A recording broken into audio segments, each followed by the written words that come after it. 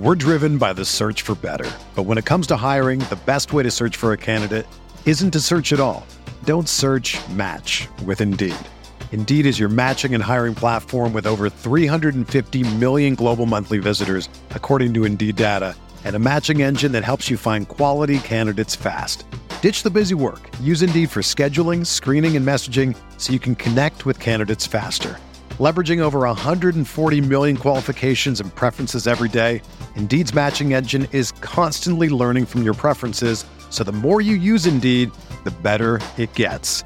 Join more than 3.5 million businesses worldwide that use Indeed to hire great talent fast. And listeners of this show will get a $75 sponsored job credit to get your jobs more visibility at Indeed.com/Blue Wire. Just go to Indeed.com/Blue Wire right now and support our show by saying that you heard about Indeed on this podcast. That's Indeed.com/Blue Wire. Terms and conditions apply. Need to hire? You need Indeed. This podcast episode is brought to you by Coors Light. These days, everything is go, go, go. It's nonstop hustle all the time. Work, friends, family, expect you to be on 24/7. Well, sometimes you just need to reach for a Coors Light because it's made to chill. Coors Light is cold lagered, cold filtered, and cold packaged. It's as crisp and refreshing as the Colorado Rockies. It is literally made to chill. Coors Light is the one I choose when I need to unwind. So when you want to hit reset, reach for the beer that's made to chill. Get Coors Light in the new look delivered straight to your door with Drizzly or Instacart. Celebrate responsibly. Coors Brewing Company, Golden, Colorado. Support for this podcast comes from Wild Turkey Kentucky Straight Bourbon Whiskey. Let's tune in to their one-on-one with Jamal, a real bartender from Old Fourth Ward in Atlanta. I really get into the backstory of whatever I'm pouring, out of respect. There are literally years of experience behind these bottles. Wild Turkey, same recipe since 1942. If you want a true classic, this is what you want to order. Wild Turkey. Wild Turkey Distilling Company, Lawrenceburg, Kentucky. Copyright 2020, Campari American, New York, New York. Never compromise, drink responsibly.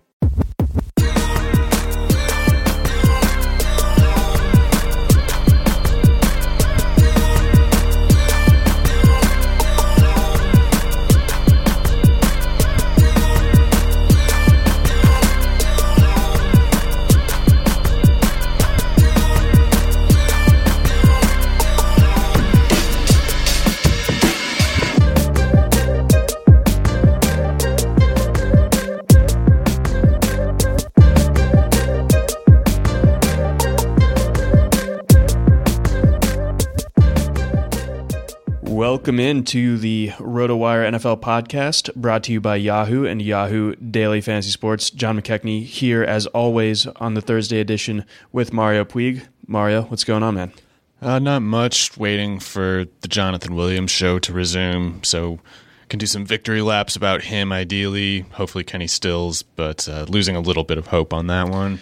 Yeah, that's been a stinker thus. Bill O'Brien's fault, not Kenny's. Of course. But yeah. But with Jonathan Williams, though, like that must have been just such a pleasant surprise for you last weekend.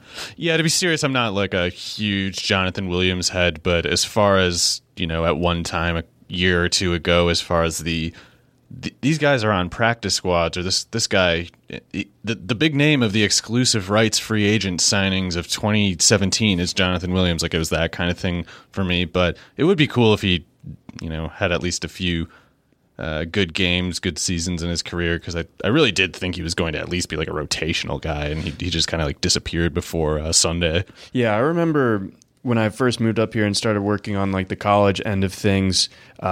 I think the general consensus was that like Alex Collins was like the Arkansas back, and you always kind of had the smell out for Williams, and that bore out to be correct, even though Collins did have that one blip of success back in 2017 as well. Yeah, Williams was the better player. He was just the much lower recruit between the two, because Collins was like 5-star, top 5 overall running back recruit, and I think Williams was just a 3-star guy, but he always outplayed Collins. But yeah, the politics of the Arkansas booster system probably made it like, we didn't get this guy here for nothing. You're putting him out there, Bielema, and he agreed. And Collins was good. It's just a good college back, but Williams was definitely the better one, I think.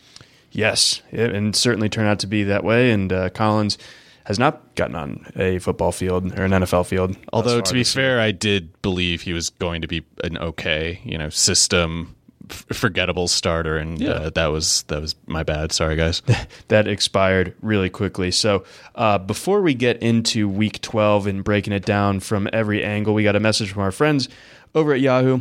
The NFL season is in full swing at Yahoo Daily Fantasy Sports. There's a million reasons to enter the free Yahoo Cup on Daily Fantasy, and they're all dollars. That's right. Yahoo Cup is free to enter, and a perfect lineup will win you $1 million every week of the football season. It's as easy as entering the contest and picking your players. If you're over 18 and a United States citizen, there's no reason why you shouldn't take your shot. Yahoo Daily Fantasy Football has new contests every week with guaranteed cash prizes. Even if you don't score a perfect lineup, you can still walk away from a game with a little cash. Choose Yahoo Daily Fantasy today. Get started now at yahoo.com/daily fantasy. So Mario, let's start things out here. Let's go to the NFC South, where last week I was proclaiming very ardently that the Falcons' win over the Saints meant nothing, that it wouldn't carry over whatsoever, and then they go in and pretty much burn Carolina to the ground. So that was impressive. Now they get to round out their NFC South revenge tour here, going up against the Buccaneers at home.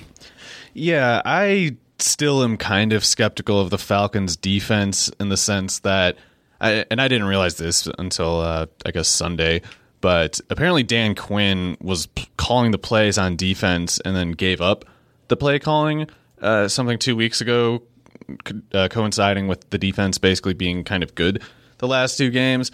But I also feel like I remember him taking over the play calling earlier this year as like part of the initial attempt to fix the bad defense. So I think it could just kind of be Kyle Allen is just not good, which I always believed that. But yeah, I was totally blindsided by him tanking in that game. Like I thought he was going to be at least like a 240-yard, 2-touchdown kind of game, and I hoped that the Atlanta defense would bail him out and create room for more. But I'm still blaming Allen more than I'm giving credit to the Atlanta defense, and I think part of Atlanta's defense improving might just be that some of those defensive backs, especially that rookie Sheffield, just getting enough snaps as a group to kind of just incidentally improve by having just some experience and rhythm with each other. But going against receivers like Mike Evans and Chris Godwin will really test your gains as to whether they're legitimate or liable to regress again. So the answer to that question will depend on Jameis Winston's status and whether he can, even if he is healthy enough to play, if he's the good Jameis or the bad Jameis. I have no tricks as far as anticipating which one will come out in any given day, so that includes this one, but I don't think the Atlanta matchup is something to be frightened about. I think it's like Jameis is the thing to be frightened about if you're attached to the Tampa Bay passing game. And I think you and I both are, with plenty of shares of Godwin and Evans between us, and I've got a Winston Evans stack and a Winston Godwin stack in a couple different leagues, so need him out there healthy. He practiced fully as of Wednesday with that ankle.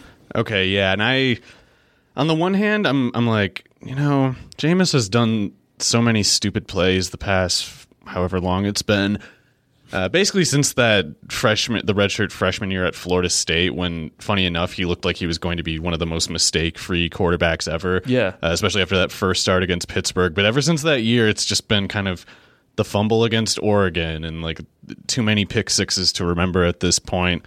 So I almost thought, like, maybe with a full week of practice, that Ryan Griffin nobody from Tulane, who's already like as old as me, maybe he could be as good as bad Winston, and maybe it doesn't matter. But yeah, I agree. Winston needs to probably be the quarterback. I mean, Griffin was not especially good at Tulane, and he's been like a practice squad guy for like 10 years now. So not a serious alternative.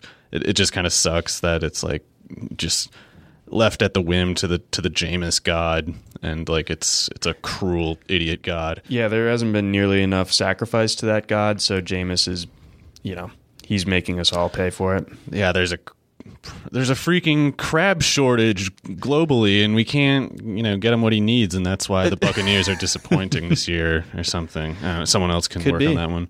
Yeah, no, I like the bones of that particular joke. But looking elsewhere at this game, I mean, what do you make of the Julio, Calvin Ridley? I mean, things seemingly would set up. I mean, one of the themes of this podcast this year is the Bucs good against run, bad against pass. That's what all the what are they, covers, banners that we've printed out, the shirts all say that, certainly, but yeah, it's definitely still true. And granted, it was kind of a weird game against the Panthers in the sense that when a team melts down like the Panthers do, you don't probably want to take the whole sample that seriously. Like, you might want to kind of just put an asterisk next to everything that occurred in there. But on the other hand, Matt Ryan, I think, was playing.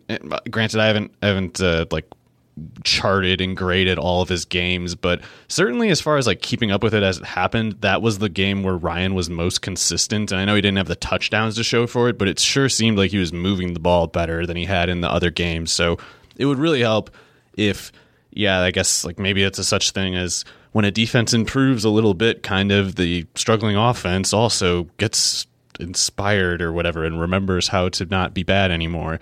And maybe that's what's going on here. If so, then this matchup is especially well timed, and I think you'll see Ryan, the Atlanta passing game, very chalky in DFS for very good reason.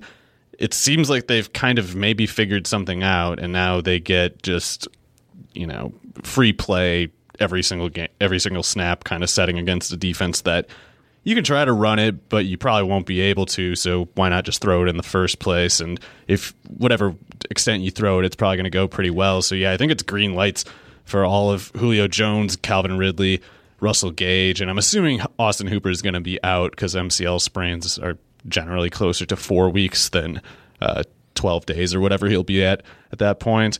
So I think that I would plan on Hooper sitting out and Gage having kind of the middle of the field to himself again. I don't think he's good, but Tampa Bay's defense is bad enough, and if Ryan is playing at a certain level and Hooper's not there, then it's just kind of like Gage almost has to pick up whatever usage there is in that part of the field. Okay, and then rounding things out, are you already benching last week's fab darling, Brian Hill?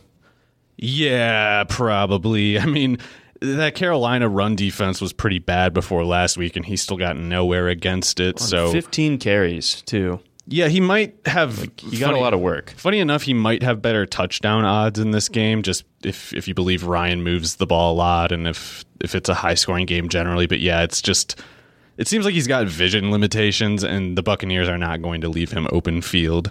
Yeah, so that's going to be an issue. So I think I will be moving Hill back to the bench in the places where I did scoop him.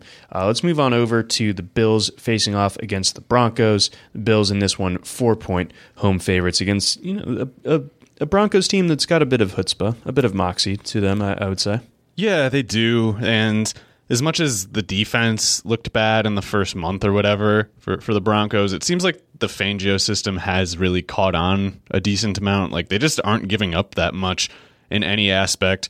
They've only given up 10 passing touchdowns on the year, so they're not exactly whatever Ravens or Steelers style, like blitz heavy, or at least not successfully blitz heavy sort of defense, but they seem to be bending and not breaking at the very least.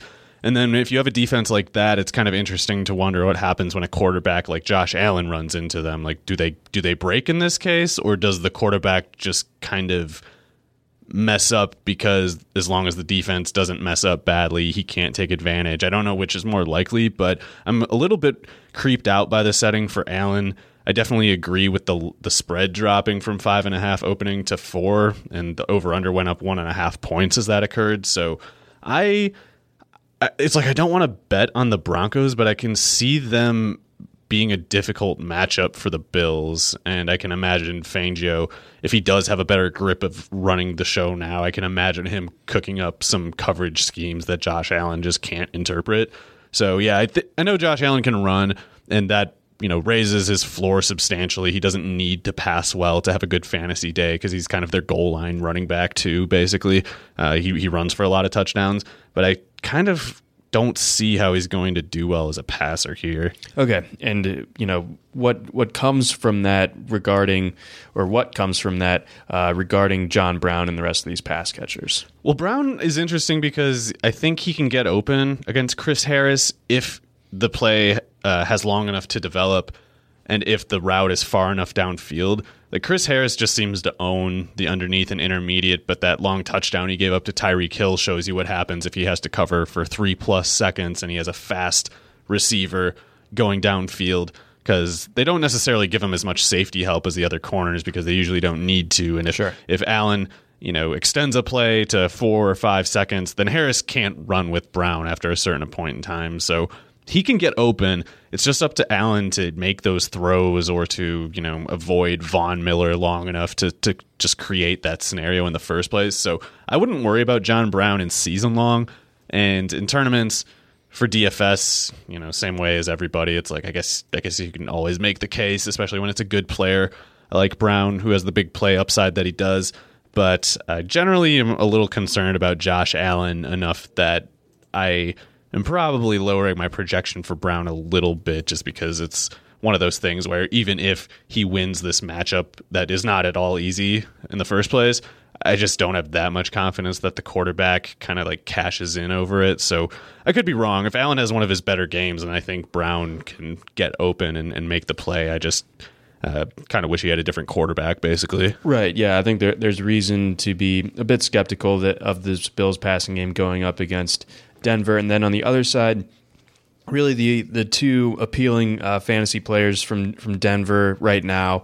Courtland Sutton, of course, and then I was asked this on the radio earlier this week and still trying to kind of find this answer myself, but what do you make of Noah Fant as like a streaming option at tight end?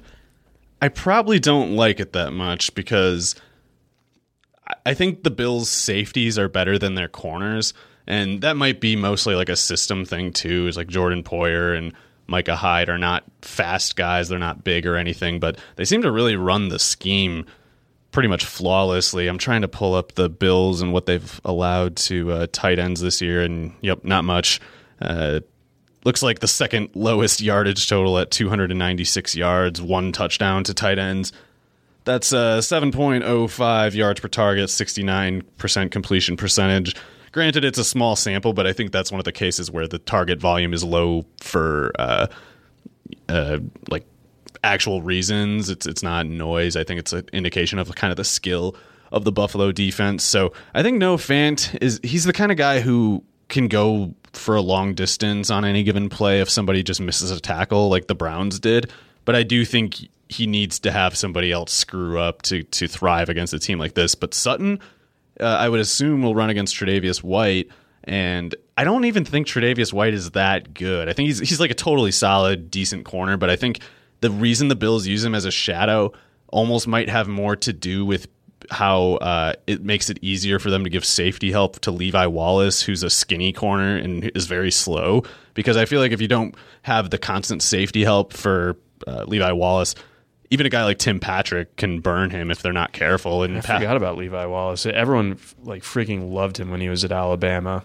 Yeah, I kind of missed the whole story with him as a prospect because I haven't followed defenders as closely these days. And when I do learn who they are, it's because the combine is happening, basically. Yeah. But yeah, he ran like a 4.6 flat at like 180 pounds. Yeah, he was a walk-on at Alabama too. Oh, okay, that explains it. Because yeah, it's like, man, you're just like 10, 20 years too late. You would have been a hell of a Tony Dungy corner in Tampa Bay or something. But so I think Tre'Davious White shadows more because it makes it easier to predict where they'll need to put the safety help for Wallace on the same side or all the time or something like that. I don't know. Because in any case, though, my dumb tangential theories aside, Courtland Sutton can definitely beat Tre'Davious White and pretty much anybody else for that matter. So Courtland Sutton in season long, just be glad you got that profit locked in. Don't think about his matchups. It's not worth it.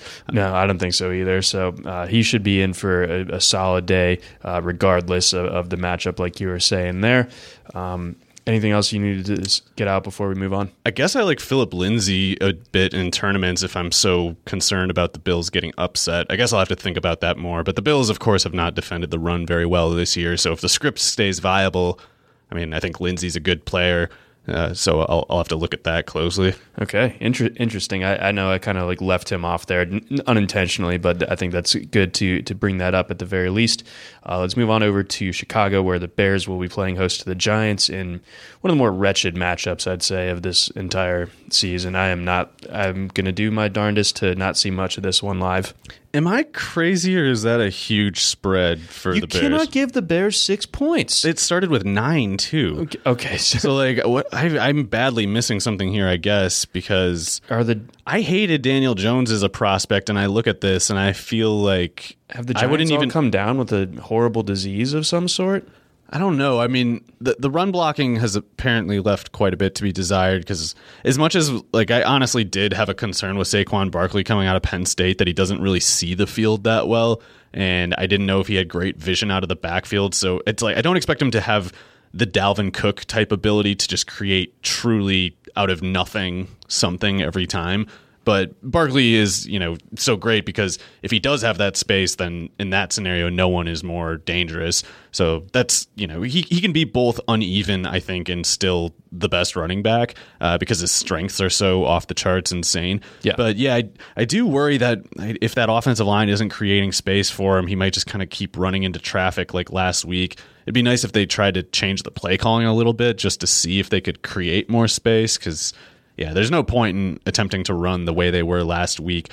With that said, the Bears' run defense hasn't been great, especially since Akeem Hicks got hurt. And, they're going to play tough because it's in Chicago, yes, and Daniel Jones, rookie on the road, probably not going to do that well. But why would we project the Giants' passing game to be more dysfunctional in this game than the Bears one? And I don't care which defense the Bears are playing. Like, Trubisky's been so bad this year that DeAndre Baker might look good against him.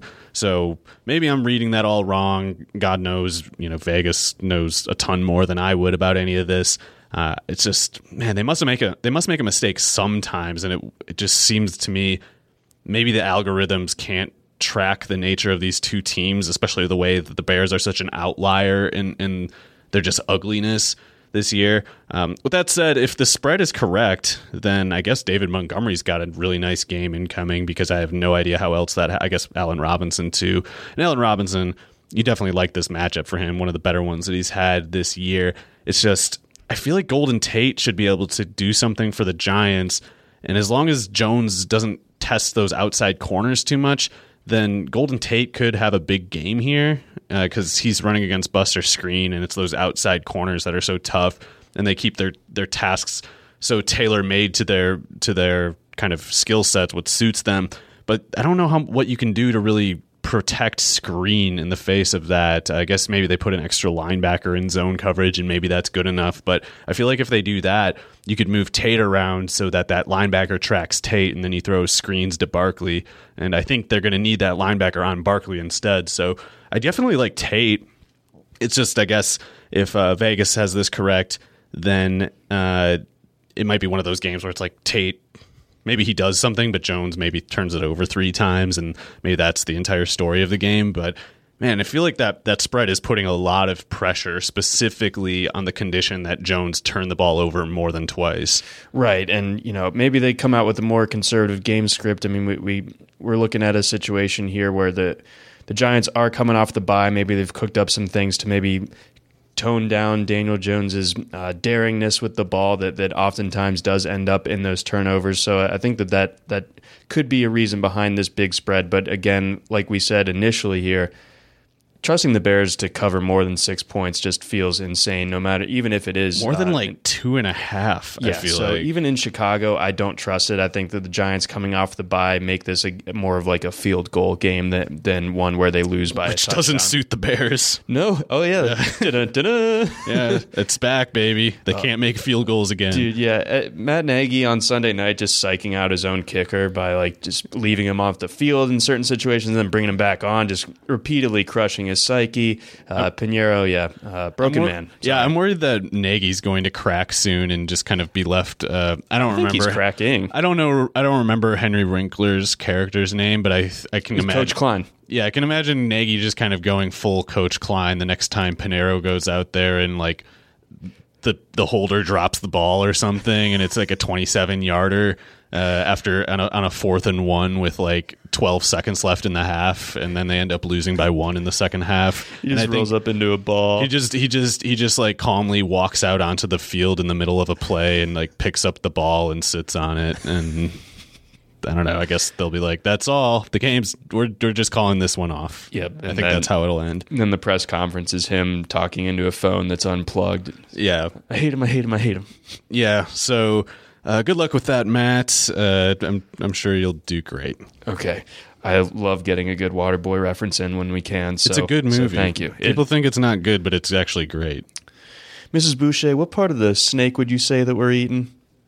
Well, snakes don't really have parts, but if they did, I'd say this was the knee. I was going to say, I actually don't remember the answer to this question. That's a deeper cut from that one. So that's the kind of one where a friend of yours has watched that movie very recently for like the 4th time in a 2-week span and can rattle off that kind of quote. The only actual quote that I remember for sure is, "No, Colonel Sanders, you're wrong." Also a tremendous quote. Yeah, definitely. God, that movie rocks. I'm going to watch that again soon. All right, let's move on over to a divisional clash between the Pittsburgh Steelers and the Cincinnati Bengals. Yeah. Bad quarterbacks, but one in particular is bad. Unfortunately for him, he has to go against the good defense in this game. The other bad quarterback might be a little better than the aforementioned also bad quarterback, but he gets to play against the Bengals, so he probably can't screw up as much as the first said quarterback. But man, Ryan Finley sucks. I am going 100% Pittsburgh defense, if at all possible, in DFS this week. Okay, so I feel like that might be the biggest fantasy takeaway. And then, when it comes to the Steelers, yes, they're going up against the Bengals, but with Juju Smith-Schuster, James Conner, and Deontay Johnson all really dinged up here and maybe not giving it a go on Sunday, they are really running out of options that are viable. I mean, like, do you like Vance McDonald? Do we go back to the Jalen Samuel as well? Like, what do we do here? Because going up against Cincinnati is so, favorable, and we're going to see really cheap DFS prices on like the non-Juju, non-Deontay Johnson types. Yeah, I guess Benny Snell will be around for this one, and that's something to...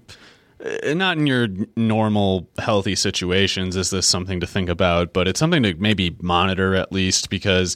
Even as a Jalen Samuels truther, which is to say, I thought he could be a decent starting running back in the NFL. I never thought he could be like a star or anything. But even as a Jalen Samuels truther, one of the people who screamed the whole time he's not a fullback, like I still would admit he's not a natural inside runner, and he hasn't had the chance to really develop as an inside runner, playing mostly like receiver tight end in college, otherwise mostly just being like a jet sweep / goal line sort of specialist. So I think his instincts could improve as a runner, but right now they're not there, whereas Snell has been tested in basically no other capacity except the one that Samuels is inexperienced with. So I can imagine Snell basically getting more carries in this game, and if I think that the Bengals stand no chance, then the script could be one where Snell plays quite a bit. And so I'll have to think about that, because even though I don't think Snell is a good prospect at all, it's like the Bengals are hopeless enough that Steelers might have such a high time of possession and such favorable field position.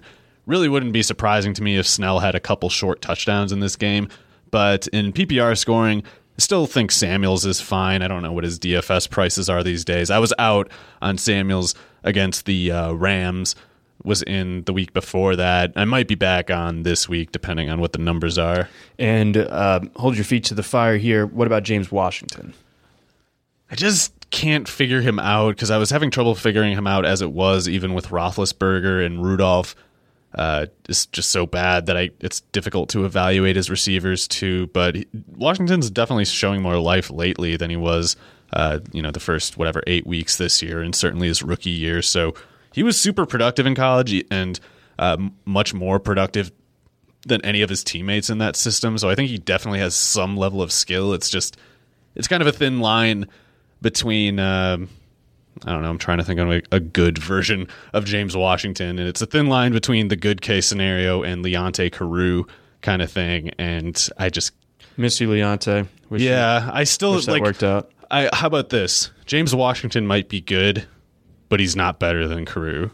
I like that. Yeah, like I am willing to grant optimism to James Washington only if we get the Bring Back Leonte campaign going big time. Yeah, I will lay all of the blame at the feet of the Miami Dolphins organization for ruining what. Yeah, and Rutgers. Yeah, probably somehow. All of that stuff, all bad. But either way, this game 6.5. What do you make of that spread? Because that's a lot. Again, the Bengals are so bad that it really does make you think here. I know that Chris Liss mentioned in his Beating the Book article this week that Rufus Peabody had Steelers minus 12 in this one. So I mean that says a lot. And then I think Liss was still on the Steelers. So two guys that I really do listen to a lot when it comes to picking spreads, being on very opposite ends of this particular matchup. Yeah, I'm not good at betting stuff. That's such a huge rich subject in itself that it has a lot of information that I just can't really speak on responsibly. But as far as what I can tell here, I really believe Ryan Finley is one of the worst quarterbacks we'll ever see play in a regular season game. And I think the Steelers, being as big, psychotic, and fast as they are, is just terrible for Finley, who I don't think makes it through the third quarter of the game, to be honest. That's my biggest concern, is Dalton gets back on the field in this game, and that's how the Bengals cover. Oh, gosh. Oh, boy. So that I feel like that says all that needs to be said. Maybe that's it. Maybe that's what Vegas is accounting for that Rufus did not. Yeah, there we go. Our benching alarm is going off in this game, sir. What does that mean? Oh, my God, Dalton's back. Lower it to 3.5. Get the president on the line. And all right, let's keep it in the AFC North here. Different matchup, though. Cleveland Browns playing host to the Miami Dolphins. Browns 10.5-point favorites. Last time we saw them, they were playing well against the Steelers, and then all hell broke loose. Yeah, they were. That was just kind of, I think, the Steelers out-sucking them more than... I still think the Browns look terrible. I don't think they look prepared in the very basic ways that almost any other team, even the worst ones in any given year, are prepped. I don't think Freddie Kitchens can run a practice. I think that's, among however many issues they have, that is one of the biggest ones. We'll have to keep an eye on the wind in this game. The stuff can change for better or for worse quickly. But as of today, it looks like they're projecting around 14 mile per hour winds. And so, if that lurches up toward 20 or something, then maybe you worry about someone like Odell Beckham, who runs further downfield than Jarvis Landry, and thus, has more ways for the wind to kind of get in his way. But if there isn't a problematic level of wind, then I know it's been a terrible, terrible season for Beckham, and I know that the Browns still suck, and for all realistic purposes should not be thought of as a real football team. Still, the Dolphins defense they're basically just kind of doing a fun tryout kind of thing with their secondary. They're just throwing these guys out there who were on practice squads and stuff, and they're just whatever. Go out there, be good or don't. We don't care. But if you're good, maybe we'll keep you around. And if you're bad, well, guess what? We still don't care either. And so they're putting out these guys, and they're running these weird amorphous formations where nobody's playing a real position, and then they just kind of do these 4x4 Virginia Tech kind of rover packages, and you get these weird personnel setups where I don't think they know for sure what they think they're doing. I think they're just kind of experimenting with a bunch of this stuff, like using Eric Rowe almost like a safety or a linebacker at times, and putting just 4 or 5 defensive backs out there just standing in random spots. Among them, in any case, is this one corner, Nick Needham, who's a rookie undrafted guy out of UTEP. Ran a 4.67 40 at the UTEP Pro Day, which might be a 4.75 at the Combine. He can't run with Odell Beckham at all. Might not be able to run with Jarvis Landry. But yeah, he definitely can't run with Odell Beckham, and I don't think any of those other corners are likely to get in his way either. So as a guy who tends to get between 10 and 12 targets in a game, I have a really, really high projection for Odell Beckham in this one, because he's kind of due for positive regression just from not being owned so much by his own yips, and then obviously just kind of positive regression anyway.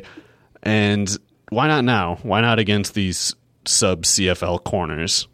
Yeah, I mean, the Dolphins can really bring it out of basically anybody. So, well, hopefully that can lead to Odell kind of starting to make things right as far as his fantasy investors are concerned. As far as the run game goes here, you imagine that that's going to be a pretty big factor here when it comes to Cleveland, given that it is a 10.5-point spread. You figure that the script goes that Cleveland nurses a comfortable lead. Yeah, especially if that wind lurches toward 20 miles per hour, because then it's just the functions of the offense kind of shrink from 20 yards downfield, more like 15. So another problem for Beckham is just how well both Nick Chubb and Kareem Hunt project in this game.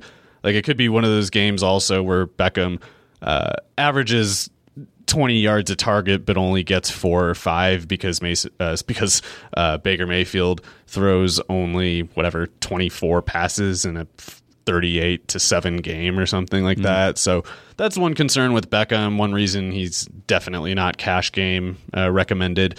But yeah, Nick Chubb, Kareem Hunt, it seems like they could both kind of just run wild in this game. And because I can't help it, I definitely will be putting a lot of Chubb lineups out there. Yes, that is a requirement every single week there. And then on the other side, there is a couple of potentially interesting fantasy options, especially in PPR formats. We know that Devontae Parker has been playing pretty well this year. He's good. I held out the faith, because I believed in the truth all this time, and I feel like the Devontae Parker haters, come on, it's the Dolphins. We always knew it was the Dolphins. It was their problem. It was them that was the problem.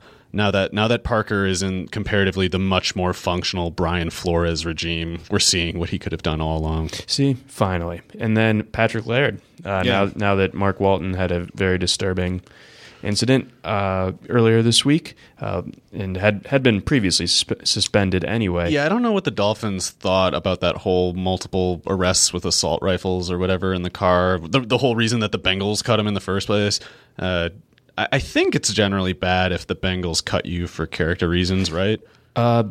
Seems to be that way. Because they probably are the only team that hired you in the first place on that same reasoning. Mm-hmm. So, yeah, they maybe should have just kind of not bothered with that one. But in any case, I don't even think Walton was good. So I was always interested in Myles Gaskin and Patrick Laird, but they're not really giving Gaskin the snaps, and especially not the passing snaps. Those are definitely Laird's. And Kalen Ballage continues to make a compelling case that he's perhaps the worst running back ever. So in a game where Miami is supposed to fall behind early and never catch back up, seems like a Laird-friendly script. Yes, because, he was an incredibly good or effective pass catcher during his days at Cal. He wasn't a great runner by any means, but that offense, it pretty much used him as like a second or third receiver in terms of like how much target volume he was getting. So he can definitely at least do that. And, if Parker isn't open down the field, then he's going to be that easy, reliable check down. So I'm going to be firing him up in PPR formats. And standard, I'm not quite as inclined, but again, if I got him in PPR, I'm going for it. Yeah, I think if we project the Dolphins to run like 55 snaps, I really like Laird's chances of going over 20 in that case. And in an offense where Preston Williams is hurt and the remaining receivers just don't really offer that much, can't take much for granted with Gesicki, then yeah, I think that particularly if they're like double teaming Parker every play, I could actually see Laird getting something like 6 targets on those 20 snaps. And if he by some chance plays more like 30 snaps, I think you could be looking at 5+ catches, actually. Yeah, we could be looking at an Eckler-light type of stat line almost. He really doesn't seem to be a bad prospect. I mean, definitely limited, definitely not much of a between the tackles kind of guy, like you said. But yeah, I'm looking at his pro day numbers, and as much as it's average, you're not better than that. It's definitely not red flag stuff. It's like 4.56 40 isn't great, but the 10-yard 1.55 is decent. 120-inch broad jump. So yeah, he definitely was effective as a pass catcher at California, and so far he's actually, I think, been pretty good at it in the NFL. Tiny sample, of course, but I think it's enough to say with certainty that he is better than Ballage. Okay, yeah, definitely, and a low-ish bar to clear, very low bar to clear. Somewhat actually. Low. Yeah, but I think, you know what, I'll say it. I think Patrick Laird can average 2 yards a carry. Bold. I'll say it. Okay, so that's the kind of scorching takes that we like on this podcast. Anything else to add on to this game before we move on? No. Revenge game for Jarvis Landry, I guess. But like I said, it might be so easy to run for that Cleveland offense that the passing game just might have to kind of wait a week. Are you starting Baker Mayfield if you have him? Because if you have Baker Mayfield, you've presumably made some pivots in your roster where you're going to have other options available this week. I think that you see that Miami's on the slate and you see that it's a home game, and the instant reaction is like, yes, I need to start Baker Mayfield this week. But with those win concerns like you mentioned, and the potential for Cleveland just kind of running this thing out, is there a bit of a ceiling on Mayfield that people aren't really seeing right now? If the wind stays under 16 miles an hour, I wouldn't worry about that. And like you said, if you are alive at this point in the year, you probably have other quarterbacks, or at least have streamed other quarterbacks at times. But with that said, Mayfield might still be better than some of those guys that you streamed successfully in the past. Like if you're a Kyle Allen owner who's looking for, a what are those called? Life raft, something like that. Inner tube, I think, maybe. If you need one of those, then yeah, I definitely prefer Baker Mayfield over Kyle Allen or like Carson Wentz or probably even Josh Allen. Mostly for matchup reasons, because I think the Bills are a real team, unlike Cleveland. But the Dolphins are less of a real team than the Broncos to a magnitude that I think I would prefer Mayfield. There we go. Before we move on to our next game, we got a message from our friends over at Armchair Quarterback. Armchair Quarterback is a real-time game where you predict the next play during a live football broadcast. You know what the next play is going to be. Predict it and earn points. Climb the leaderboard and increase your chances to win tickets and other prizes. It's the perfect way to make watching games more exciting.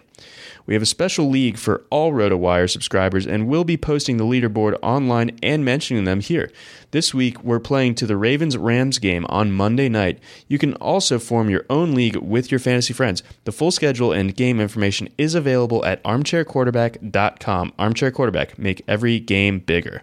We also have a message from our friends over at World Fantasy Sports. Already knocked out of your survivor pool?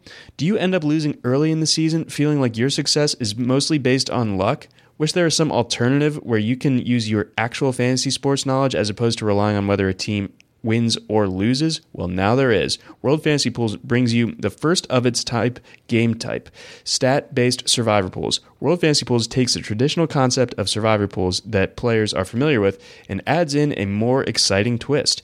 Instead of choosing a team to win a game, you will use your fantasy knowledge to choose an athlete to achieve a designated stat line. Achieve the stat line and you advance. Fail to and you will be eliminated. Be the last to survive or make it through all rounds to win or split the prize pool. Just choose one athlete each round to achieve a designated stat line to advance and win. It's that simple. Sign up and play today at www.worldfantasypools.com. That's www.worldfantasypools.com. All right, Mario, let's keep things rolling here. We got the Saints and the Panthers up next year. Saints, 9.5-point favorites up against the Panthers team that put up a pretty concerning performance last week in front of its home crowd against a bad Atlanta team. Yeah, I think this will be Alvin Kamara chalk week in DFS. I'm ready for it. I've been waiting for it. Yeah, it's probably for good reason. I think it'll be a good chalk scenario just because there's so much that is due to Alvin Kamara anyway that I actually put him in a couple tournament lineups against the Buccaneers on just that reasoning. I was like, yeah, their run defense is really good and they're kind of frightening me with their play calling lately, but on the other hand, he's due for roughly like 8 touchdowns in his next 100 touches or something like that. So maybe it starts to correct here. And it kind of did it definitely corrected in the volume sense, the targets and the carries, but touchdowns still aren't there. And if a spread like this one is correct and the Saints are scoring this many points on offense, then he's still due. And just in this case, the matchup is a lot more obviously good. So it'll be hard to stay away from him. I think there's a case to make to even project him over McCaffrey in this game. Like, not generally so, but I think I kind of prefer Kamara as a tournament play, even at the maybe higher ownership, because I just don't believe McCaffrey will be that low. I don't think he can be after 6 weeks of being the highest scoring player every time or whatever. So yeah, I think it'll be good chalk with Kamara, everything matchup wise, everything game script wise. general game context wise, it all looks so clear, and he's due for positive regression within that broader context. Obviously, you don't let the idea of a big Kamara game make you worry about Michael Thomas's share of the offense. Like, it's just not up to negotiation. So he's always locked in, same as any other matchup. But beyond that, Carolina's got some real issues because Kyle Allen, as much as last week might be far and away the worst game of his career, this is a guy who was kind of getting by on borrowed time all along, in my opinion. I just don't think Allen was nearly as good as his numbers, and I think that, after a game like that, you're liable to actually catch the yips. And this is a guy who ended up leaving Texas A&M, kind of got benched at Houston after that. I know it's Derek King as quarterback, but it's like he wasn't playing well before then anyway. Wouldn't be that shocking if he kind of got rattled by that, and going to New Orleans isn't the place specifically you'd like to go if you're maybe feeling a little intimidated by loud noises and huge people trying to hurt you every time you catch a snap. So I am worried about Allen just continually struggling, and I'm worried about them kind of dialing back the play calling to protect him a little bit. And that would be reasonable, because it's like, if you can make Christian McCaffrey a greater percentage of your offense, that generally works well for your projection in a one-game timeline. And yeah, I think Ron Rivera, he's going to keep them trying to compete even in the lost season, because that's just the way his brain works. The same part of his brain that led him to decide that a field goal down, whatever it was, 27-3 or something, with like 6 minutes left in the third or something like that. Whatever part of his brain led to him specifically calling that, like, points are points, babe. Yeah, we were like, the question was, Ron, you needed more points. Why didn't you try to get more points? And he was like, look, points are points. You got to score in the NFL, and we're not leaving shutout or whatever it was. We're not leaving with 3 points on the board. It's like, wait, you kicked a field goal solely out of protecting your own vanity because you would feel arbitrarily worse if you lost by 29 instead of 26. He's yes. like, that's correct. That's a fair depiction, and you can quote me on that. And it's like, okay, Ron, if you say so. But yeah, in this kind of game, I kind of expect the Panthers to have learned some of the wrong lessons from their coaching perspective. I don't think Allen is particularly built to bounce back in this setting. And especially if Lattimore's back, which I don't know anything about his situation. I'll try to pull that up. But especially if Marshawn Lattimore's back, it's like that Saints defense just gets quite a bit different if he is out there. He did not practice as of Wednesday. Okay, so yeah, I guess there's time for that to change or clarify for better or worse. And to be clear, even if Lattimore's out, I don't care. I'm not going back to Kyle Allen until he finds a defense more like the old Atlanta defense to play against. Right. So what does that mean for your DJ Moores and your Curtis Samuels? It's bad for Samuel, because Samuel's a guy who gets open for at least moderate difficulty throws, and oftentimes closer to high difficulty, 15 plus yards downfield. DJ Moore runs pretty simple routes most of the time with lower depth of target, and he doesn't need a successful 7-step drop to get into his route, which is like underneath and dragging more so. And I think underneath and dragging is the kind of route you want to run against Marshawn Lattimore anyway, because he's more he's especially difficult to stop, or especially difficult to get open against if you're trying to go downfield and by the sideline, because he's tall and really fast, and he can high point the ball. But if he's having to run across the field every play and worry about Jarius Wright setting a pick on him every single time, I bet that doesn't quite suit him as much. So especially in PPR, I don't think you worry about DJ Moore. Yeah, he's a high floor receiver, and I think Curtis Samuel with Kyle Allen at quarterback is a low floor, high ceiling receiver whose ceiling is basically inaccessible because of the quarterback. Right. So that is an issue for him. I'll have to do some thinking before I plug Samuel into a standard lineup for this weekend. Let's move on over to the Raiders facing off against the Jets. The Raiders kind of an uncomfortable win over the Bengals, but still a win. The Jets showed some life this past weekend, but the Redskins can do that for pretty much anybody, so not a huge surprise there. Oakland Raiders, 3-point favorites on the road here. Yeah, this was another weird opening line because on covers, what I'm looking at, it opened with Jets 3.5.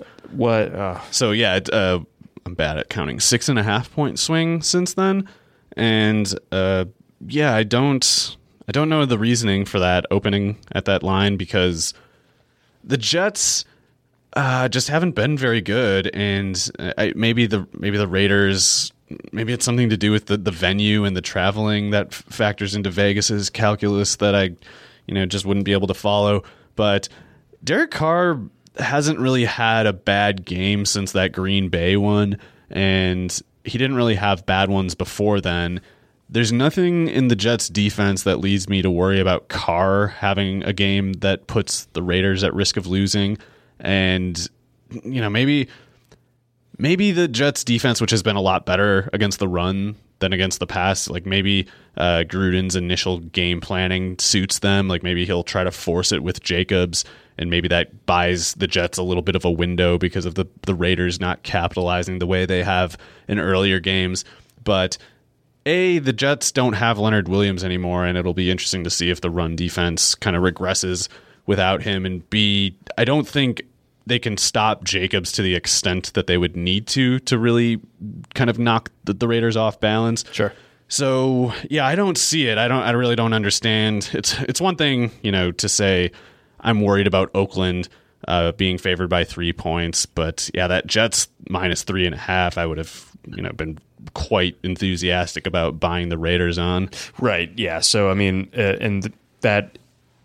You have the same line of thinking as the people who ultimately bet that line backwards to the Raiders being the 3-point road favorites here. The Raiders pretty impressive on defense. I feel like I think that they could fluster Sam Darnold throughout the course of this game. I think that Sam Darnold's somewhat of a bounce back this past weekend, will kind of settle back, and he's going to struggle a bit this weekend. So I don't like the Jets receivers in this one. I don't like their pass catchers. Don't really even like Le'Veon Bell this week. So I'm with you. I think the Jets are really like a bottom 4 team, and I think the Raiders, a team with playoff aspirations, take care of business here.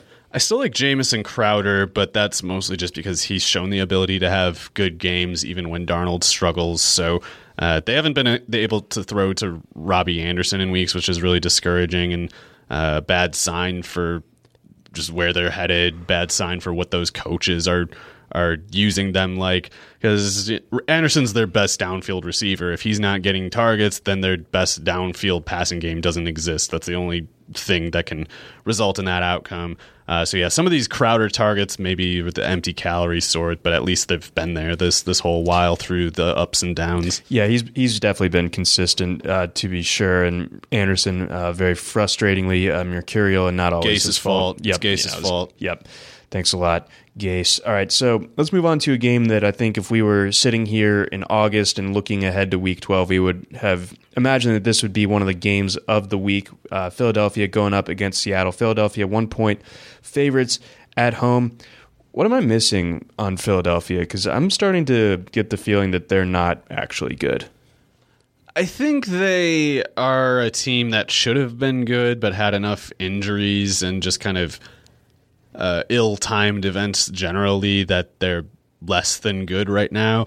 And I don't think they're ever going to, as long as they're under Doug Peterson, I don't think they're ever going to be the kind of team that just falls completely apart. Sure. And I think also they're probably better in specifically like high pressure situations than most teams. Like maybe they find themselves in more high pressure situations than they needed to through their own failure, like putting them in these high pressure, must win scenarios over and over.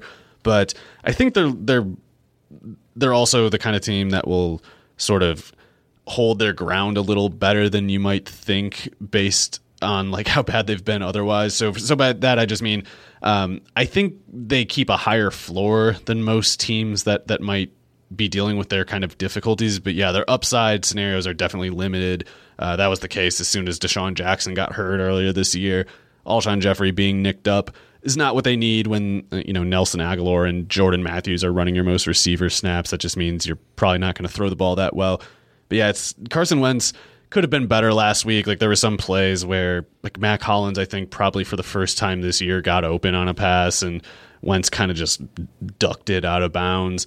So they definitely missed some opportunities. They could have been better last week, and maybe in this game against a worse defense, maybe he makes some of those plays this time, and maybe that's enough. I don't really know. But what about, like, I know you mentioned that obviously the Patriots probably do have a better defense than the Seahawks, but Clowney versus a backup tackle here? That's the thing, is those offensive tackle injuries are the sort of... It might be the straw that breaks the camel's back, basically. Right. It's just kind of one of those deal breaker conditions, because it's like you've got all this data about how these two respective teams perform in certain scenarios, and you can look at their matchup and say, like, well, these are the scenarios most likely to happen in this particular matchup.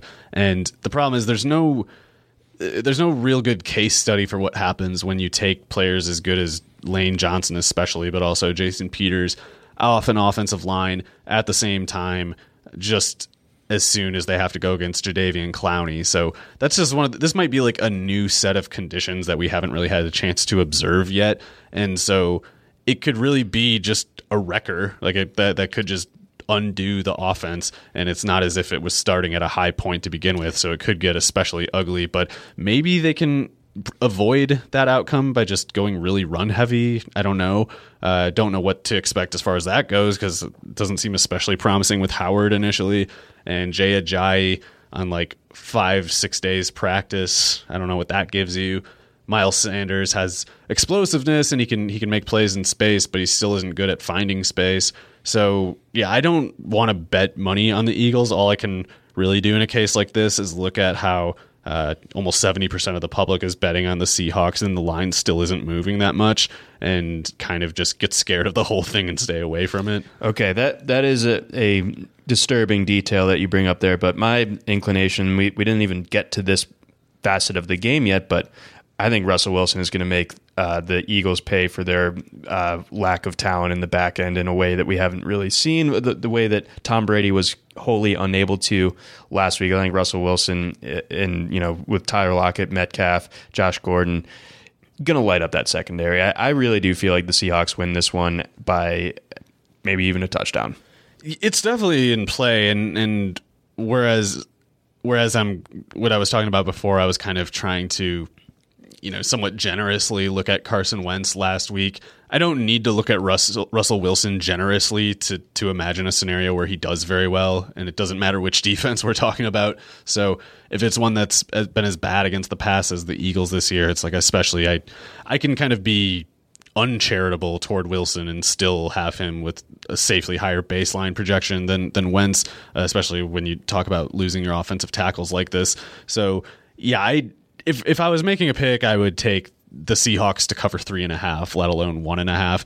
It seems like there's something that we aren't aware of, that people who spend a lot of money on gambling and doing it long enough that we can conclude that they're winning a lot, they maybe see something different than us, but I guess those people have to be wrong occasionally too. Yeah, so here's hoping in that specific case. And also, detail from last weekend. What did you think of every time that they showed Carson Wentz with the sleeve on? I just thought he had like a full sleeve of tattoos. Yeah, I didn't have the sound on, so I didn't know what they were talking. Were they talking about that? Was that just like Veterans Day? No, it was like a Twitter thing. Oh, okay. Yeah, I didn't. I actually too thought, like, why does he have just? When did he get this like sleeve tattoo? And then I noticed a bunch of other players with just one sleeve of camo thing. Yeah, I don't get it. Like Allen Iverson was cool doing that, and no one else was, and because he wasn't specifically, trying to be. I mean, I know he was trying to look cool or whatever, but he wasn't playing to an already established fashion, like a fashion sort of convention. It just seems like a goofy wardrobe choice. I much prefer, the clown shoes that the NFL won't allow. Accessories kept in like the Nate Newton Snickers bar, things like that. Not so much a fan of these camo one sleeve outfits. I don't get it. Yeah, it just was an optical illusion that made every single time he dropped back, I thought he just had a really bad choice of tattoo artist. Yeah, just not great. Let's move on over to the Lions facing off against the Redskins. The Lions 3.5-point favorites in this one. Still not sure on Matthew Stafford's status here. Probably doesn't matter that much, right? I mean, the way that Driscoll's played of late, I think you could argue that he's keeping them afloat, and obviously with the Redskins being the opposition here, that obviously helps things. Yeah, on the one hand, I feel like Washington is kind of due for a spree of sacks, but on the other, they've had enough opportunities this year that I can't just blame the mediocre output of Ryan Kerrigan and Montez Sweat on teams running against them all the time. It's like something about Washington is just kind of busted. Their good players aren't even good this year, or at least not as good as they generally are in more functional seasons. So yeah, even with Driscoll, even with it on the road, I feel like Driscoll has shown quite a bit of promise this year, actually, and you could find some concern in the fact that he still seems to have like a little bit of like a miscalibration of NFL speed in certain situations, especially like he looks really polished and under control and poised 90% of the time. But then a couple times last week, I remember he broke the pocket against Dallas and was kind of just trying to like improvise outside of the pocket, running around. And there were at least 2 times, and I want to say 3, where he could have run for like 5 to 10, maybe more yards, depending on if he broke a tackle. But he ended up throwing passes, A, that seemed like he was kind of past the line when he threw it each time, and B, they were just like turds that just went straight in the dirt and just nothing useful there. So that's a little concerning because you can tell that he isn't instinctively like detecting and calculating how fast everything is moving around him. So he kind of needs things to be in control, because if things shift in a way that he doesn't anticipate, he might guess wrong what happens next. But he didn't get burned for it too bad. None of the throws were like dangerous either. It was just like it was like a waste of time. It wasn't like, wow, you're lucky that one wasn't picked off. So he needs to kind of improve like that, or maybe it leaves him vulnerable to some bad luck. But it's like Washington's defense is so beatable if you just stay away from Quinton Dunbar on the defense's right side, which is unfortunately where Golladay runs a little bit more often than the right. But it's like Marvin Jones should be able to dust Josh Norman all day, and Golladay will get a few cracks at Norman himself. So every single play I'm looking to throw on Norman, or maybe the linebackers and safeties, and just kind of let Dunbar stay as far away from the play as possible. But yeah, Bo Scarborough week, and I think it looks all clear. Like, he could be a total dud if Washington somehow gets a lead in this game. I just feel like that's so unlikely, and I think Scarborough, there's reason to think, will just run well for however much rushing volume he gets. So he's going to be kind of chalky in probably cash games, especially in DFS.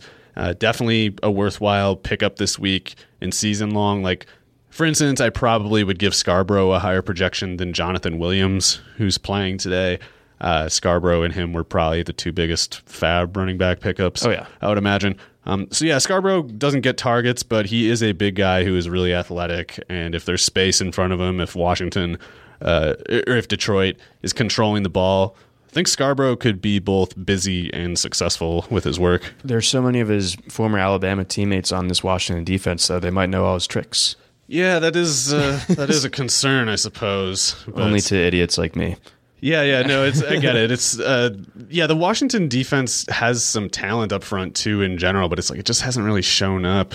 So yeah, I think as long as Driscoll doesn't have a bad game, I think that means Scarborough gets 15 carries with potentially more than that, and potentially with quite a few in like a good part of the field too.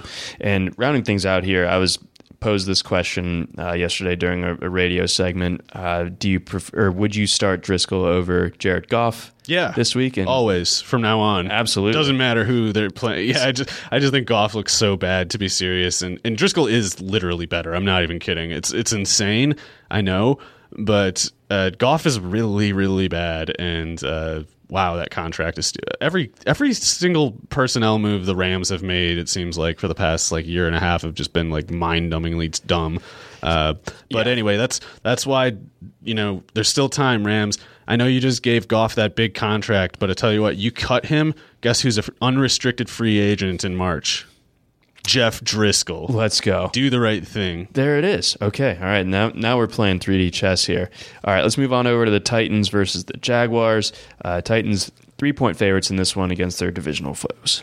Yeah, Nick Foles, I don't know what to make of something like this. First game back with a broken collarbone or whatever. Just but chucking it. He was? I thought he looked like crap. Well, I mean, they made him throw it a lot. Oh yeah, he was. I just thought his arm looked shot. I thought there was those were really ugly throws. I did not see a lot of the tape there. Yeah, it's one of those things where I can't tell if I'm like romanticizing the old Nick Foles, and maybe he looked exactly the same even in his good games, and maybe because he just wasn't doing that well, I was getting like that cue to bias me toward well, he looks like crap. Whereas maybe if he was having a better game, I'd be like, wow, he's really threading the needle. I don't know. But there was not much velocity on his throws, and they just looked kind of dead. No zip at all. And I don't know. It's like Titans defense isn't quite good, but it's definitely not worse than average. And there's some indicators that say it's above average. I don't know if Foles is either rusty or just kind of busted. If he is anything other than good, then you have to worry about Jacksonville keeping the script viable for the run, because Derrick Henry seems to do pretty well against Jacksonville as it was, and Jacksonville's run defense looks remarkably bad at the moment. So even if they expect Derrick Henry, to come right at them, even if they're selling out against the run, I don't know if it'll work.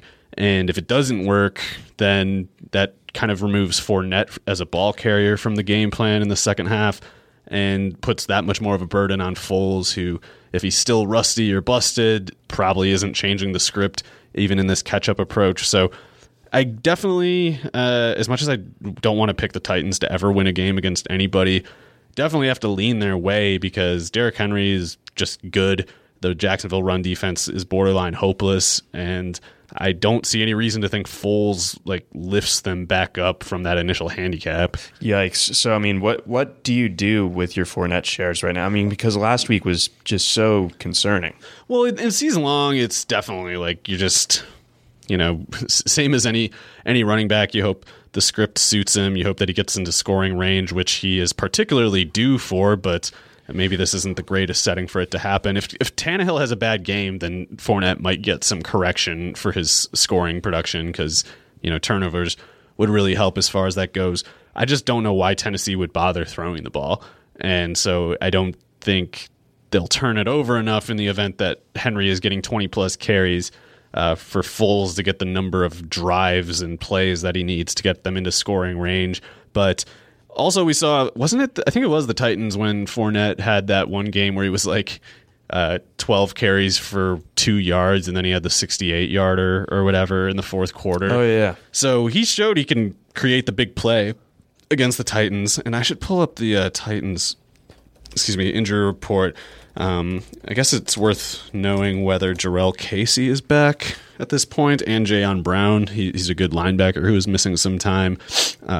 Jarrell Casey, definitely one of the best defensive tackles. And if my computer can load this Titans Online JavaScript. Sorry, it looks like Jarrell Casey is back and Jayon Brown is back. So that's a big upgrade for the Tennessee defense from where they were before. Okay, so things not looking great as far as this Jacksonville offense goes. Speaking of busted quarterbacks, let's get on to the Patriots. Yeah, he sucks now. I had to. Going up against the Cowboys, we're treated to 3 really high profile games this weekend between the Patriots going up against the Cowboys, Niners, Packers, and then Ravens, Rams. A lot of goodness coming up on the later part of Sunday afternoon into Monday here. But let's start out in New England. New England 6.5-point favorites against a Dallas team that I feel like can beat anybody and can almost lose to anybody. Yeah, that's definitely what it is. And it's been that way for a while. I generally feel like a game like this one is one where it's close, but the Cowboys never have more than like a 3-point lead at any point, and probably don't have any leads after 20 minutes into the game, something like that. It seems to me that the Cowboys have maybe a much more talented team, and I don't see obvious matchups that are super concerning for the Dallas defense versus the Patriots offense. But the Patriots, Bill Belichick always outsmarts coaches when he needs to. If he wants to, he'll definitely have a game plan that catches Jason Garrett by surprise. And a lot of the times that probably has to do with like James White having an unusually big game, something like that. I don't quite expect the Patriots to just run over Dallas, but I guess weirder things have happened. When it comes to James White, I know that Van Der Esch and Jalen Smith haven't had quite the years that they did last season, but I feel like they would be uniquely suited to cutting down at least the effectiveness of trying to win with death by 1,000 paper cuts type of passing attack with James White. Yeah, I mean they're totally good linebackers. I just almost feel like they'd be more tailor built to stop the running game, like Michelle. Like Smith and Van Der Esch are both really big linebackers, and White is one of those guys who even if the linebacker is as fast as him or faster than him, he's just slippery and quick and changes directions, changes speeds really effortlessly. And if they have like screen setups that they haven't put on film yet this year, especially in recent weeks, then they might be able to neutralize Smith and Van Der Esch just like 2 or 3 or 4 plays in a game just because they hadn't seen the pass concepts earlier in the tape. And maybe it's something that if they had to play a second time, it wouldn't work anymore. But I feel like stuff like that is where James White really has his blow-up spots, where it's just, like the Chargers last year, just not really expecting what it was. And they have these one-off, one-week game plans that you just can't prepare for because they literally don't do any of the plays. So that's how I think James White might get it going, even if the linebackers are playing well. But otherwise, I guess you just kind of defer to Edelman. It'll be interesting, though, because I feel like Jordan Lewis might be one of the better slot corners in the league, even though Dallas, being insanely bad at everything as they are, they had him as a backup to Anthony Brown, but Anthony Brown got hurt, forced them to put Lewis out there, and he's done a really Peppers got drafted ahead of Jordan Lewis. Jordan Lewis has been wrongly ranked for a lot of his football career, I feel like. Yeah, he was, and it was so weird for Dallas because they knew he was a strictly slot corner coming out of Michigan because he's like this undersized guy who produced really well, and it's like, well, yeah, it's because he has skill but no tools, so you can't put him outside where he has to run with these guys who are just bigger and faster than him. But if you keep him in the slot, he can probably cover pretty well because he was dominant at Michigan, basically for those skill set reasons. But yeah, maybe he can put up a fight against Edelman. If he does, I don't see an obvious way for the Patriots to get something going. Like if they can't get Edelman and James White going, I don't know what they have. N'Keal Harry's going to have to probably step up more. I think Dorsett is a bit iffy for this one. Does he have like a concussion or something like that? But yeah, it's like N'Keal Harry needs to step up, and I think he can, but I don't know how far in his like personal development he is. I don't know if he's less mature than he'll be like a year from now, and maybe not as far along in his development as the Patriots hoped. Stuff like that happens. Sanu is kind of looking out, right? Think so. So yeah, it's like, I don't know. It's Edelman's going to have the bullseye on him. He'll need to step up, and he's capable of it. He's capable of having great games in the spotlight, but the Patriots are shorthanded. I feel like as long as James White doesn't have one of his blindside huge games, then I actually kind of like Dallas's chances of, at the very least, covering. Because I know that there's the whole, they're at Foxborough. Tom Brady's different at Foxborough. But Tom Brady's probably a little less different every year in Foxborough. It's like we have evidence of Tom Brady from ages 27 to 36 being this unstoppable player at Foxborough, but I would guess that advantage will wane with the kind of age that he's approaching. Yep, him and his average depth of target or average throw depth of 7.7 yards downfield, so not really testing anybody.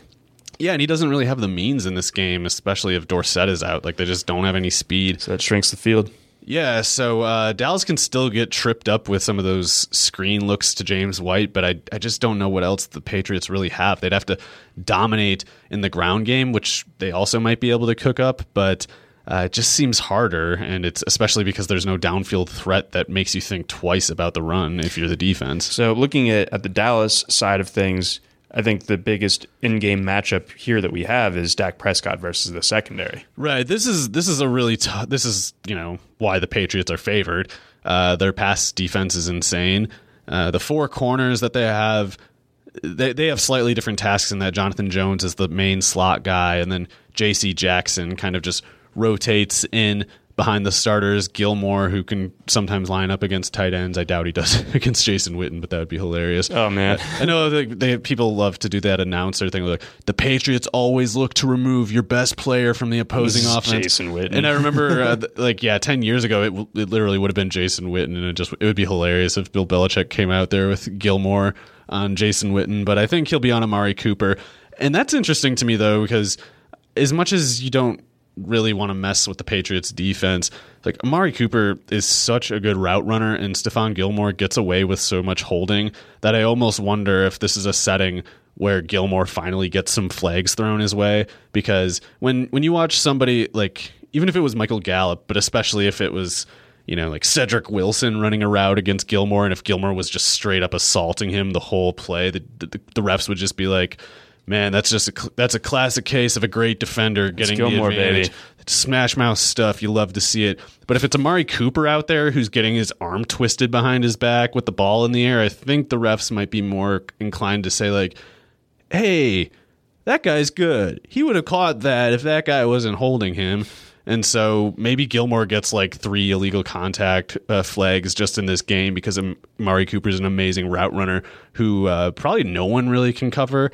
But yeah, Gilmore, he likes to hold and get away with it. I don't know if you're as likely to get away with it when it's Cooper and like that jersey is visibly pulling backward because you can't get close to him because he's just too tough of a route runner. So I kind of the other part of this is that I'm a Dak truther. So like I kind of do like the chances of the Dallas offense winning this, just because the Patriots run so much man coverage. And it's like, if you're running man coverage, if you're not using disguised coverages, then you just need that corner to actually be better than the receiver. And I think Gallup and Cooper are good enough that might not be the case for Gilmore and McCourty. Okay, so would you start Gallup this week too? It's not like my first choice, but I think Gallup is really good. And as great as Jason McCourty's PFF numbers are in New England, I still think Gallup's probably a better receiver than McCourty is a corner. Right, So, yeah, right now. So, but yeah, the Patriots, it's the same deal as the offense. They come up with one-off, 1 week game plans that can blindside you, and that's totally a risk with Dallas because they're however much Jason Garrett is involved is a handicap against them. The guy's just not good at anything. So yeah, I can imagine Dallas coming out a little bit flat on offense, New England blindsiding them with like blitz and zone packages they haven't seen. But if it's man coverage and if Dak has 3 seconds to throw, I generally would prefer Cooper over Gilmore. yeah, I think I would too. So this sets up to be a great game. Really looking forward to that one. Over on Sunday, late afternoon. Let's move on to the Sunday night game. We got the 49ers going up against the Packers. Niners 3-point favorites against a Packers team that's coming off the bye here. Niners coming off a pretty crazy game against the Cardinals, but one that they obviously were able to take care of business and get it done there. So what's your read on this game? I don't know what to make of the bye week thing for Green Bay, but just in terms of the more in a vacuum kind of matchup between them, I definitely think it suits the 49ers because their pass rush, their pass defense, it's not going anywhere. And I don't think Aaron Rodgers has been so encouraging this year that we would give him this assumption of like, well, he's, that defense is great, but that's a great quarterback too. So he'll probably, get a few shots on them. Like, I don't know if he will get a few shots on them. I can imagine pretty easily Rodgers going the whole game without doing like anything good. And as much as I think Aaron Jones is a really good player, I don't feel great about a script where Green Bay has to have the running game bail them out, because I think that just means like something else has gone so badly wrong that it's just a bad sign in general. So maybe I'm wrong about Rodgers. Maybe he kind of holds serve in this setting, but it's going to be tough to do because he doesn't have much help at receiver, to be honest, and that offensive line was even having some trouble lately. No one necessarily can stop the San Francisco pass rush, so I definitely am siding with 49ers at -3, and I think this could be a Tevin Coleman game too. Okay, yeah, because the important part to bring up there is that the Packers much easier to run on than they are to throw on. Jimmy G been a little bit up and down at certain points he's not this great. year. Yeah, so I think that this could be the game where the Niners really want to pull out all the stops as far as their run game is concerned.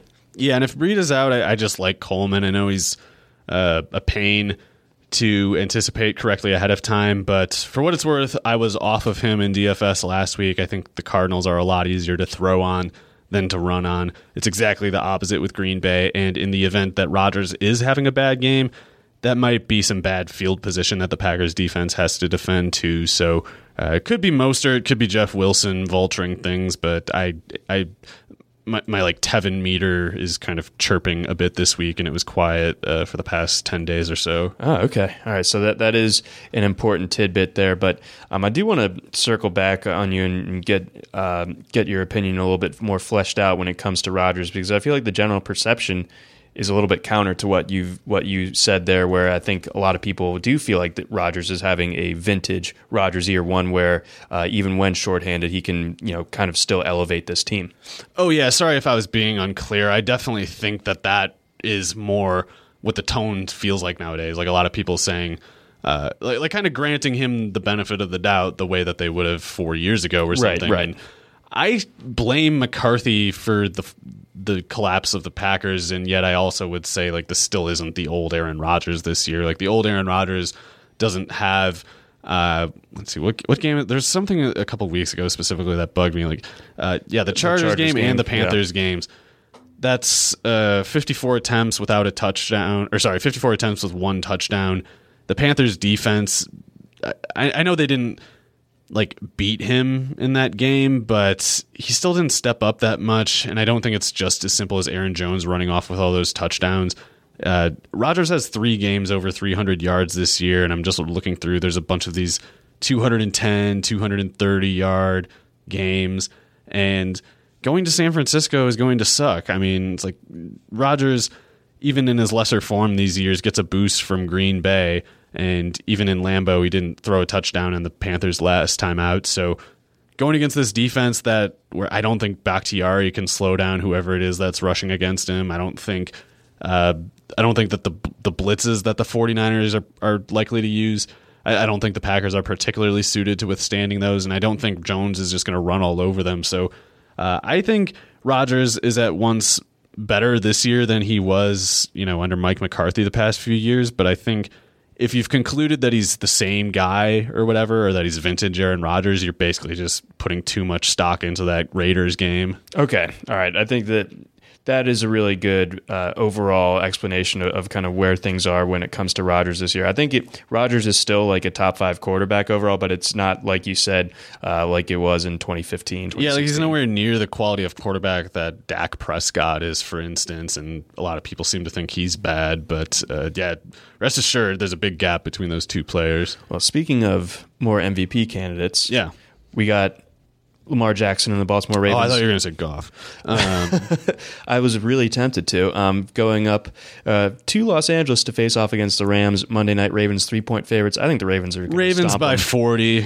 I think the Ravens are going to absolutely crush them. Yeah, honestly, to be serious, and I noticed the line this is kind of weird. It's staying at Ravens -3, even with 70% of the public on the Ravens.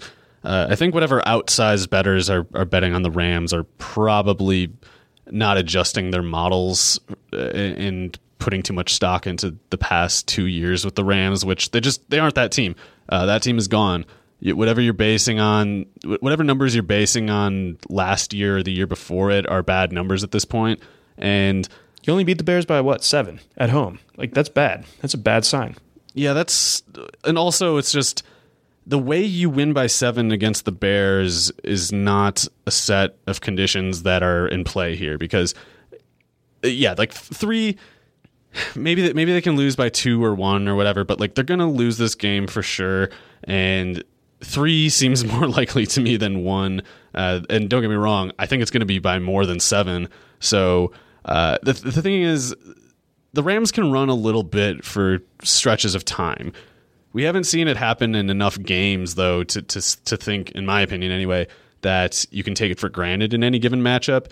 And Goff is so bad that you can probably sell out against the run against the Rams now, especially when you have three corners like Marlon Humphrey, Marcus Peters, and Jimmy Smith, who can match up in man coverage and don't need much safety help. And in this particular game, they probably need none at all. So with that being the case, it's like there's just nothing that the Rams do. There's nothing, unless you want to believe specifically that the guy who is no worse than second in the MVP race right now and just kind of took down this defense that we were calling one of the best ever 2 weeks ago, unless you want to specifically predict that that player has the worst game between these two quarterbacks, I don't even see how you categorically get within like the realm of possibility, let alone what's likely. So unless Lamar has his worst game of this year and last year in this particular game, and unless Goff, and unless Gurley at the same time goes for like 90 yards on 15 carries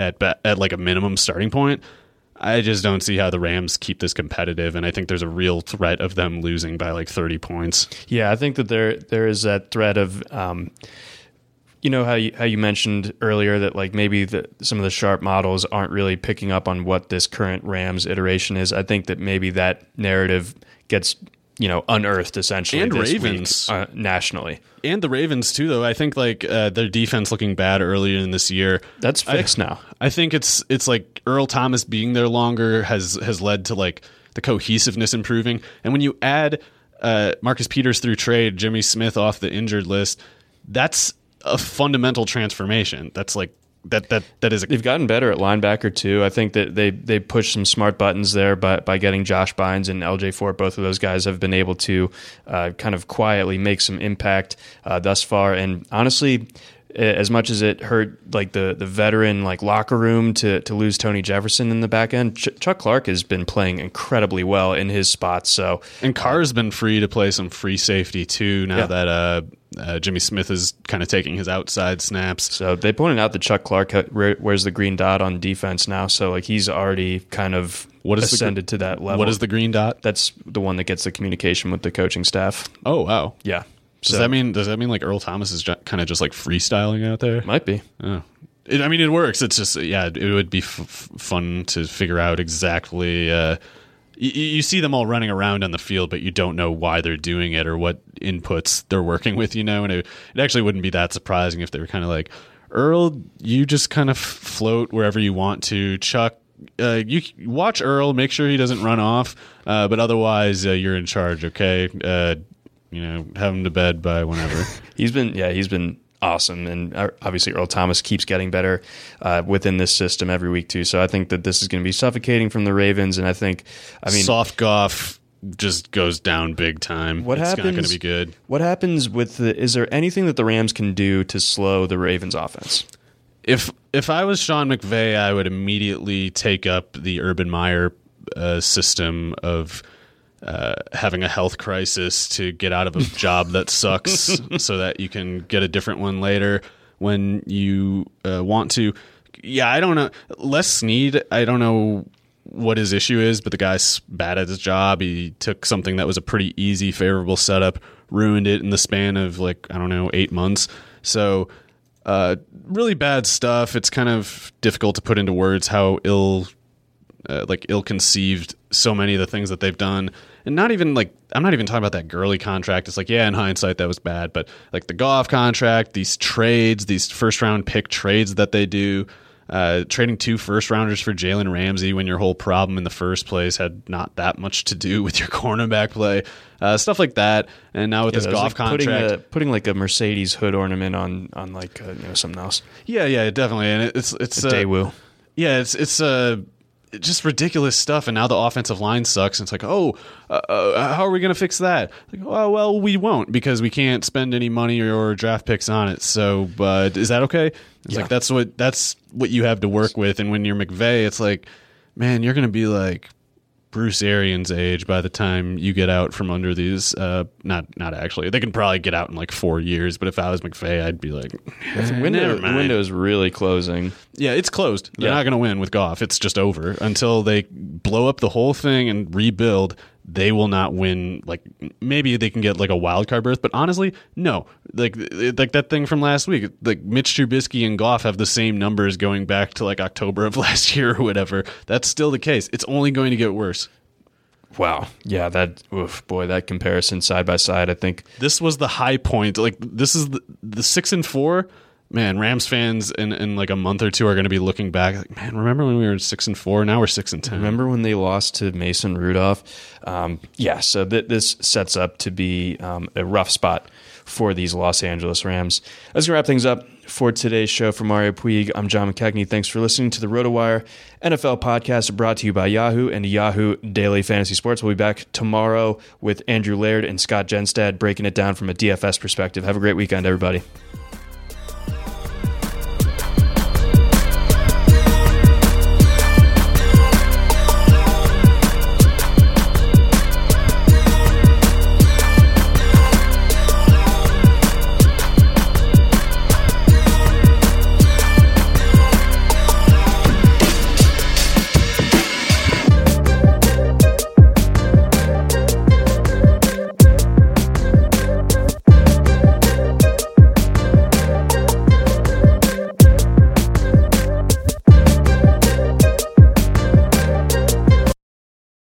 Whether you're a world-class athlete or a podcaster like me, we all understand the importance of mental and physical well-being and proper recovery for top-notch performance.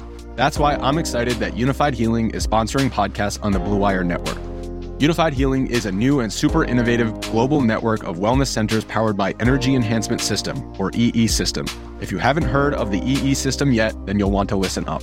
This technology promotes wellness, deep relaxation, purification, and rejuvenation. Wherever you are across the globe, access to a center is easy and affordable. Interested in experiencing the EE System technology for yourself? Go to unifiedhealing.com/bluewire to learn more and find a center near you.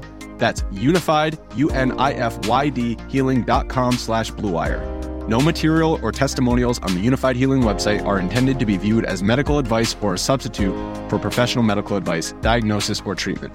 Always seek the advice of your physician or other qualified healthcare provider with any questions you may have regarding a medical condition or treatment and before undertaking a new healthcare regimen, including EE System.